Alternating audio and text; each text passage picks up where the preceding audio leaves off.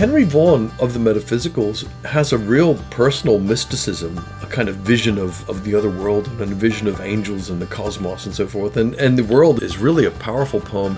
And he weaves the natural world and the ordinary world of what he sees. Just an exciting poem.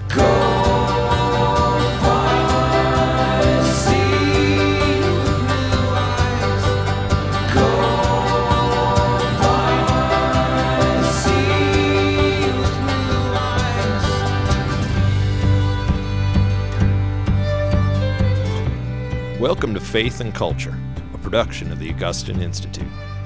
Every week, we explore the glory of the Catholic faith and the beauty of Catholic culture. And now, here's the host of Faith and Culture, Joseph Pearce. Hello, I'm Joseph Pearce, and welcome to another Faith and Culture podcast of the Augustine Institute. My guest today is my good friend, Father Dwight Longenecker. Father Dwight, welcome. Thank you. Well, there's been a theme that we've been following in various podcasts with Father Dwight, and what I might call my favourite things. These are a few of my favourite things. Don't start singing that song. Okay, don't start singing that song.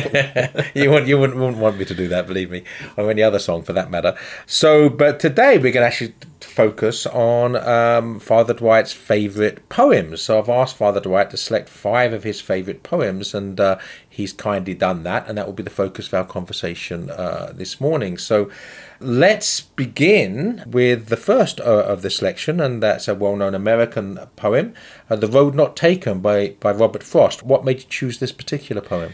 Well, first of all, I think Robert Frost is a little bit neglected and undervalued. I really like Robert Frost because his poetry is down to earth. It's rooted in reality. It's rooted in real stuff. But he explores a lot of excellent themes and philosophies, and it's done in it's done in a homespun way. But it very rarely descends into sentimentality and tackiness. He's one of my favorites because he's incarnational. His poetry is rooted in real life and in his real experience living on the land and so forth. And that famous poem about the road not taken, ending, and someday ages and ages hence, I shall be telling this with a sigh that 2 roads diverged in the yellow wood, and I took the one less traveled by. And that has made all the difference. And I guess that's something I did. After college in America, I did something weird. I went to live in England, with all respect to you as my English friend. That was certainly the road not taken, to go and become an Anglican priest. And I had this idea of being an English country parson, and to live in a country rectory and to enjoy the English countryside, and probably to write some poems like George Herbert, which is maybe a good way into my second choice. Yes, it would. But before we do that, I would like to just mention that this good friend of mine, the late Mitchell Carpagian, lived up in New Hampshire. I used to stay with him at weekends when I was teaching at Thomas More College. Right. He's a literature professor, and he had a great love and devotion for Robert Frost. Oh, did he? We'd go for walks out in the snow up there, out in the countryside, and he'd be declaiming Frost to me. And he was really my education of Robert Frost, because I'm very ignorant of American literature. Right. I met Mitchell on a speaking engagement at Clear Creek Monastery, actually, in Oklahoma. Yeah. He came there just before he died. Yeah. And we met and had a chat about literature and all stuff. I didn't know he was a fan of Frost. Oh, a great fan of Frost, Right. and became a very close friend of mine in the years before he died. But yes, so as you said, the road not taken for you, it's road less taken certainly is that you, from being a Bob Jones University graduate, becoming an Anglican priest, moving to England, and basically suffering from Anglophilia and wanted to be a country parson. Well, that again brings us right into the milieu of your next 2 selections, both of which are English metaphysical poets. As you said, you like the idea of being a country parson, writing poetry like George Herbert. So, as you say, this segues very nicely into the poem by George Herbert that you've selected.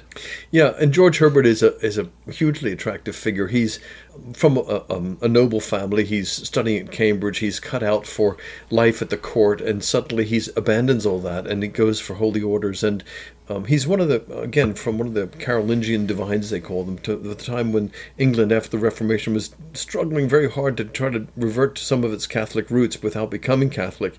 which is a struggle for so many Anglicans. And George Herbert decides to go and be a country priest in a tiny parish. And you can visit his church in Bemerton outside of Salisbury in England now, where he's buried. His rectory house is still there across the road from the tiny little church. And this is very attractive. And I wanted to do that, go to live in England and be a country parson and write poems and hunker down. And his among his poems, Love bade me welcome, but my soul drew back, guilty of dust and sin. But quick-eyed love, observing me grow slack, from my first entrance in, drew nearer to me, sweetly questioning if I lacked anything. It's a beautiful poem, just so simple in its feeling, and so moving in its feeling when the humble soul turns back to the Lord and the Lord invites him in. It's also set to music by Ralph Vaughan Williams in a choral selection of 5 of Herbert's poems, again, which is really worth listening to. So, Love Bade Me Welcome by George Herbert. And again, we'll stay with the English Metaphysicals, because the third of your 5 selections of your favourite poems is The World by Henry Vaughan. Would you like to maybe tell us something about that poem? Yeah, Henry Vaughan of the Metaphysicals has a real personal mysticism to him, almost like William Blake, a kind of vision of the other world and a vision of angels and the cosmos and so forth. And The World is really a powerful poem, which begins, I saw eternity the other night, like a ring of pure and endless light, all calm as it was bright. And round it, beneath it, time in hours, days, years, driven by the spheres, like a vast shadow moved, in which the world and all her train were hurled. The doting lover in his quaintest strain did there complain, and so forth. And he weaves the natural world and the ordinary world of what he sees into this vision of the cosmos and the vision of the whirling stars. It's just an exciting poem. And he does this time and time again. Another one of his beautiful lines that he ends with is, and here in dust and dirt, oh here, the lilies of his love appear. Again, weaving in his faith and the natural world and the supernatural world in the way that only the metaphysical poets could. And it's they're the prime of English poetry as far as I'm concerned, because of their spirituality and their faith and a real humility that runs through all of them. Yes, and you mentioned about the way that Henry Vaughan weaves the natural and the supernatural into his poetry, and that your next selection actually does the same thing, because we move now from the 17th century with the English metaphysical poets George Herbert and Henry Vaughan through to the 19th century with a Jesuit poet who certainly T.S. Eliot grouped in his essay on the metaphysical poets lumps your next poet, Gerard Manley Hopkins, in with the metaphysicals, and certainly there are connections here, not least of which is the seeing the supernatural, if you like, interwoven in the natural world. So tell us something about your love for Hopkins in general, and then maybe tell us something about the particular poem by Hopkins that you selected. Yeah, Gerard Manley Hopkins had a lot of connections for me. One of them was, of course, that he served for a time as a Jesuit in Oxford at St. Aloysius Church, the church that J.R. Tolkien went to. So in Oxford, there's so many of these connections. You go around the corner, oh, so-and-so lived here, and that writer lived there, and this writer knelt to his prayers in this church. And Gerard Manley Hopkins served for, I think, a year or two in Oxford at the church, which is now a church of the Oratory, but was at that time a Jesuit church. And Oscar Wilde also used to go there, and I think it's possible he may have gone there when Hopkins was a curate. I remember, very possible. I remember on our pilgrimage in 2015 or 2014, you and I led a pilgrimage to England on the English martyrs and the English literary figures. It was a wonderful time, and we said Mass in that church. And it is a very, very beautiful church. And Hopkins also, of course, then is a convert to Catholicism from Anglicanism, and his tragic received into the church by Newman himself, St. John Henry Newman, in 1866. St. John Henry Newman, and he suffered terribly, a very sensitive soul, and was sent to some of the hardest parishes in Liverpool and in Dublin to serve as a curate. And there's a story in his biography of how he was preaching a sermon which was very poetical and very sensitive, but it was to all these working class Irishmen in Liverpool, and they sort of laughed at him and hurt his feelings terribly. But his poem, God's Grandeur, captures that same intermingling of the natural world and God's grace and God's love and God's beauty welling up within it. Again, it's a deeply moving poem in which he sees the natural world all around him, of which he must have been very hyper attuned to the beauties of the natural world in a way that I've sensed that most of us aren't. He had this very sort of intense sensitivity to the beauties of the natural world, which he captured in his poetry. And the fact that he died young, serving as a priest, died of typhoid, I think, because of bad sewers in the house, dilapidated house he was living in. Just a terrible story. And only recognized recognized much later after his death. Well, that's the whole thing, is that he had no idea that he would become such a popular poet. He lived in obscurity, convinced that he was a failure, as a poet, and a failure as a priest. And we know about his terrible sonnets, where he's feeling very dejected, that he wants to serve the Lord and feels that he's been given no talents. And of course, in the divine symmetry of things, please God, he's in heaven now. In divine symmetry of things, of course, he had great talents. And as part of the comedy is that he was not actually going to know about the success. And his poetry was radical. It still is. It still reads in a very radical and revolutionary way, the way he used language. He certainly took the road less traveled and stepped out in this courageous way, as did George Herbert and these other men. And I think that's why the poetry moves me so much, because the lives of the poets are also those of great heroism. They did walk a different path. They suffered for it, and it came through in the poetry and the greatness of their writing. Yeah. So again, God's grandeur, that the world is charged with the grandeur of God. It will shine out like shook foil.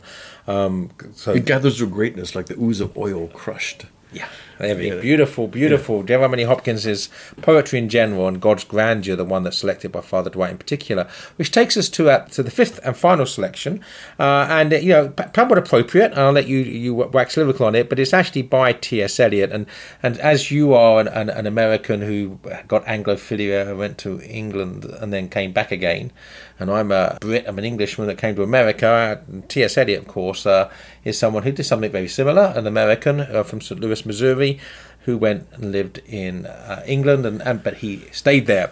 So there is something of a hybrid, if you like, in T.S. Eliot that both of us have something of, those that have straddled the pond, so to speak. So tell us something about your love for T.S. Eliot in general, and the poem that you selected by him in particular as your final selection. I have this weird thing about T.S. Eliot. I can remember very, very clearly in the 1965 annual World Book, sort of annual that comes out, the update of the encyclopedia set came out. We had these in our home, and I was in 1965. I would have been, I guess, 11 years old, 10 or 11 years old. Anyway, I read this biography of T.S. Eliot in the annual in America in 1965. And any other boy would have been captivated by, I don't know, collecting baseball cards or whatever. How weird is that? That a 10-year-old American boy was captivated by the story of this guy who went to England and became a poet. We all know you're weird, and we love you for it. Right, so it's all right. But it did. I can still remember very clearly being captivated by the story of this American who went to England, and I wanted to do that too, and it opened up for me to do so. And so T.S. Eliot has always had a soft spot in my heart.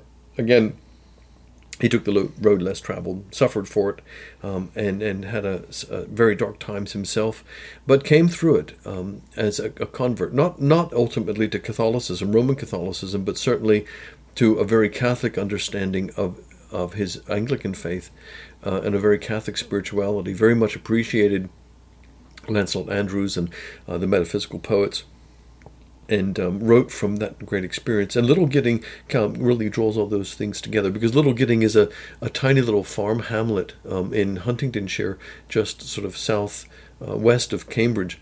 And I traveled there when I was at Cambridge and visited Little Gidding. It's just a church in a farm field with an old farmhouse now. But it was, during the time of the reign of Charles I, a little religious community that George Herbert actually visited. He was friends with them as well. And the community there is the focus for Eliot's poem, which is the last one in his great 4 quartets. And in Little Gidding, he gathers together the different strands of his own life and his own spirituality, and draws them together in this beautiful poem, which is an homage to England and to history and to Catholicism in England, and ends with the beautiful words that we shall not cease from exploration, and the end of all of our exploring will to be arrived where we started in another place for the first time. The unknown remembered gate, the voice of the hidden voices hidden in the waterfall, and so forth. And it ends with the words that the fire and the rose will be one. When the rose is entwined in the crown knot of fire, and the fire and the rose are one, there's a sense of unity and mysticism in Eliot, as there is in Henry Vaughan and in George Herbert and in Gerard Manley Hopkins. A mysticism, a love for nature, a love for history, a love for the Catholic faith, which runs through all of them. And I think that's the connecting strand that connects all these pearls together, if you like. And we've only done 5 poems. I could probably do another 50, but those are the ones which touch me the most. Well, we can always come back and discuss more poems. There's a great wealth of great poetry the world's been blessed with over the centuries, and we certainly can return to that. But Father Dwight, thanks so much for joining me once again. Thank you. It's been great. And I've been your host here on another Faith and Culture podcast with the Augustine Institute. I'm Joseph Pearce. Thanks so much for joining me. Please do join me next time. Until then, goodbye and God bless.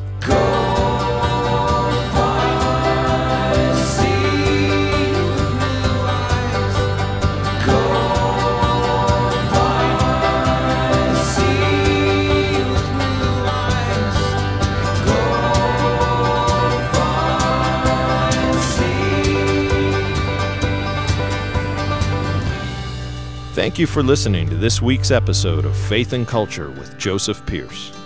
Faith and Culture is a production of the Augustine Institute. For more information, please visit us at faithandculture.com.